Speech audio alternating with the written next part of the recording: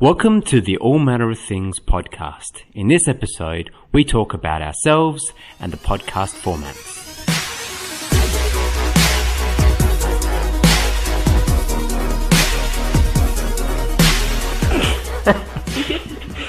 What? You can say, hi, I'm Peter. Hi. Hi, I'm Peter. And I'm Shondell, and this is the All Manner of Things podcast, a podcast where we discuss and review board games. Except today, where we discuss and review ourselves. Yes, this is a chance for you guys to learn a little bit about us, as well as us to explain our format of the podcasts that we have. So should we start off talking about ourselves? Yeah, sure. Okay. For me, when I was a kid, we used to have no TV nights on a Thursday, which pretty much translated into board game nights. So we played all the classics, Monopoly, Ludo, not Scrabble because I couldn't spell. Yeah, all the basic ones. Yep. And a few unusual ones like Wuzzles and little kids ones. Yep. Then when I was in my early teen years, there was a couple of years there where I saved up Christmas and birthday money to buy my own board games. And the one that I remember fondly is Nightmare, the video board game. So, you want to play the game? My game, by my rules. I am the gatekeeper. I rule this game, and you will obey my rules.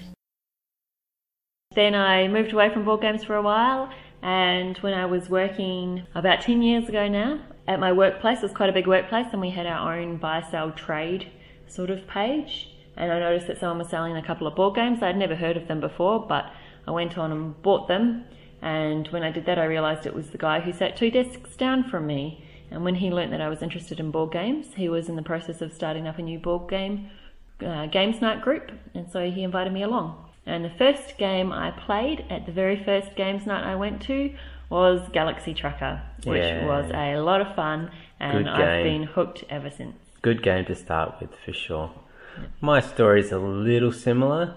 I started with the old Parker Brothers, Monopoly, Cluedo, Boggle, those types of games. And being the youngest in the family, being an 8-year age range between the oldest to youngest, I was always probably not much competition, especially when it came to things like Trivial Pursuit. So I really didn't enjoy it a lot, but about 7 years ago, while meeting you, Shondell, I sat down and played a game called Ticket to Ride, and I've been hooked ever since as well. So that's pretty much my story. Yep, so that's us. Yep. The podcast itself, I like listening to podcasts and listen to a few different podcasts on board gaming, but what I wanted at the time when we decided to create this was a podcast where each individual episode I could see which game was going to be talked about, so that I could see if it was a game that I would like to play or buy. Yeah. So we've sort of aimed the podcast in that general direction. Mm-hmm. But we've also, in the process of creating it, decided that there's a bunch of other things that we want to talk about as well to do with board games that aren't specific reviews. Exactly. And so we have created what we call ramble episodes, which are pretty much us just rambling on like I am now and not letting Pete get a word in. No, that's fine. Look, we started off with the ramble episodes. We did a few test ones, and we're finding we're drifting from topic or just naming a whole bunch of different board games that we'd played before. So even that now has got a fairly strict structure to it, so that we'll list the top 3 board games if we're going to list, say, a co-op theme, or we would give ourselves just one example of a style of board game that we liked. Yep. So that's made sure that even our rambles are a little more succinct. And we don't ramble on too long.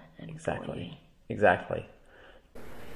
At no point in your rambling, incoherent response Were you even close to anything that could be considered a rational thought? Also, you should know, whenever we do a top 3, just for fun, we are going to throw in a worst as well.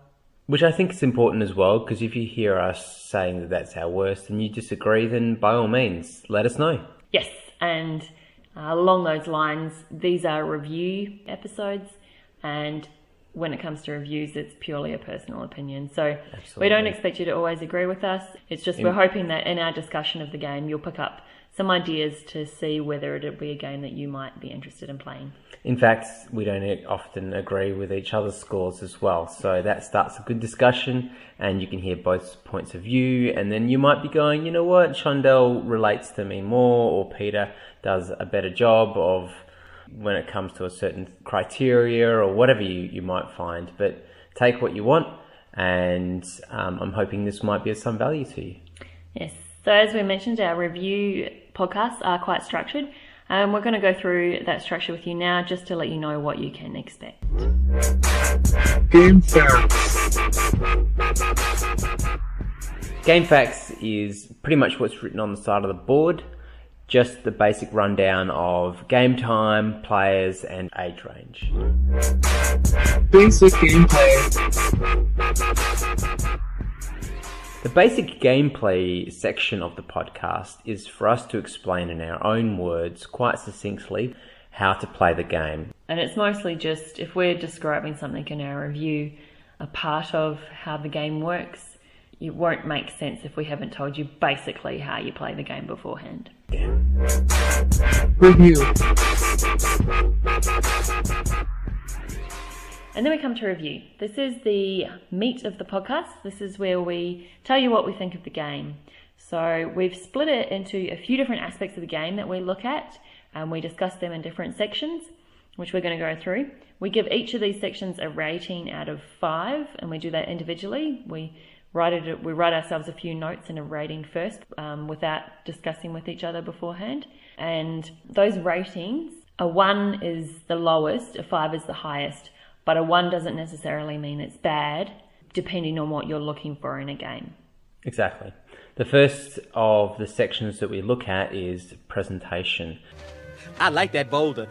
That is a nice boulder. In terms of presentation, we look at the artwork on the box, inside the box layout itself, and do they have any slots or holders, or is it just one empty box with a series of bags? Are there no bags? Is the whole thing floating around inside?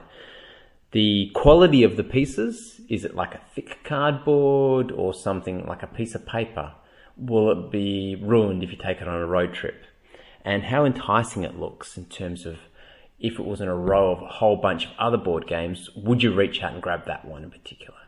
Okay, so next up we look at the rookie rating. And when we're talking about rookies here, we're talking about people who have only really played the standard board games in the past. So your Monopoly, your Ludo, your Scrabble. The word you might hear us use quite often is geeky, because a lot of the new Euro games and Ameritrash games and everything might look a little geeky to someone who hasn't played them before. The different things that we look at to see whether or not it suits someone who hasn't played a lot of board games before is how full on does it look, whether it's just going to look overwhelming. Along with that is how many different components it contains. We're looking at how clear the instructions are to follow. Is any iconography easy to follow, or do you just sit there reading the rulebook instead? How steep of a learning curve does it have? Can you explain it to someone quickly? How much do you need to remember on your turn? And also just little things like, is the game mechanism quite complex, or is it a very straightforward one? The next section we look at is player interaction, which really involves how social the game is. And that pretty much goes down to, is it like a party game where everyone's racing around and there's lots of talking and communicating, or is it like a multiplayer solitaire style of games where you spend most of your time working at your next move while everyone else is having a turn? So that comes down to things like how much is written on the cards, how much strategy there is versus your playing time or your round time that you might have. Can players get knocked out, like halfway through the game? In which case, are they sitting to one side, waiting for the game to finish? The next thing we look at is balance, and there are two key areas we look at balance. The first is strategy versus luck. So the way this works is if a game gets a 5, it's really well balanced in terms of strategy and luck. If it's down at a 1, it's either a lot more strategy or a lot more luck. But like I said before, it's not necessarily a bad thing. You might be looking for a game that is all strategy, in which case you'd probably want something that ranks a little lower in this area. The other thing that we look at in terms of balance is rookie versus expert. So this is more someone who's never played the game before versus someone who's played the game several times before, and whether the person who's played the game several times before is going to win over a newbie every time, or whether there's enough of a strategy-like balance that it's anyone's game. Hey, be a snap, kid. I'm an expert at these things. All you gotta do is learn some moves. Another section that we talk about is replayability. So how much you want to play this game again, whether it would be straight after you finished or the next day if you leave it on the table. A lot of that might be in the length of the game, how varied each game can be with a number of combinations of outcomes or playthroughs, or whether you can actually predict or even start your strategy before even the game starts because you know how it's going to play through. And finally, we look at theme. So with a theme, we're looking at how attractive a theme is to you, how fun that theme is, and also we're looking at how strong does the theme play through the game. Is it just a abstract game that they've slapped a theme on, or is it a game that's really being created to embrace this theme? Again, with the ratings, you might like abstract games, in which case they're not going to be high on theme. Best and worst. Best and worst is our next section, where we just discuss the best and the worst aspects of the game. These might be already introduced throughout the review, but it's just a quick summary to see how overall impressions. Final thoughts. And to end our podcast, we have a section on final thoughts. This starts with our overall impressions, which is just a few words from each of us to describe the game. And then we do, just for a bit of fun, we do a buy if backwards and forwards, where we come up with situations where you might want to buy this game. And if we can't think of any, then you probably shouldn't buy it. And so that's it. That's what you can expect from the All Manner of Things podcast.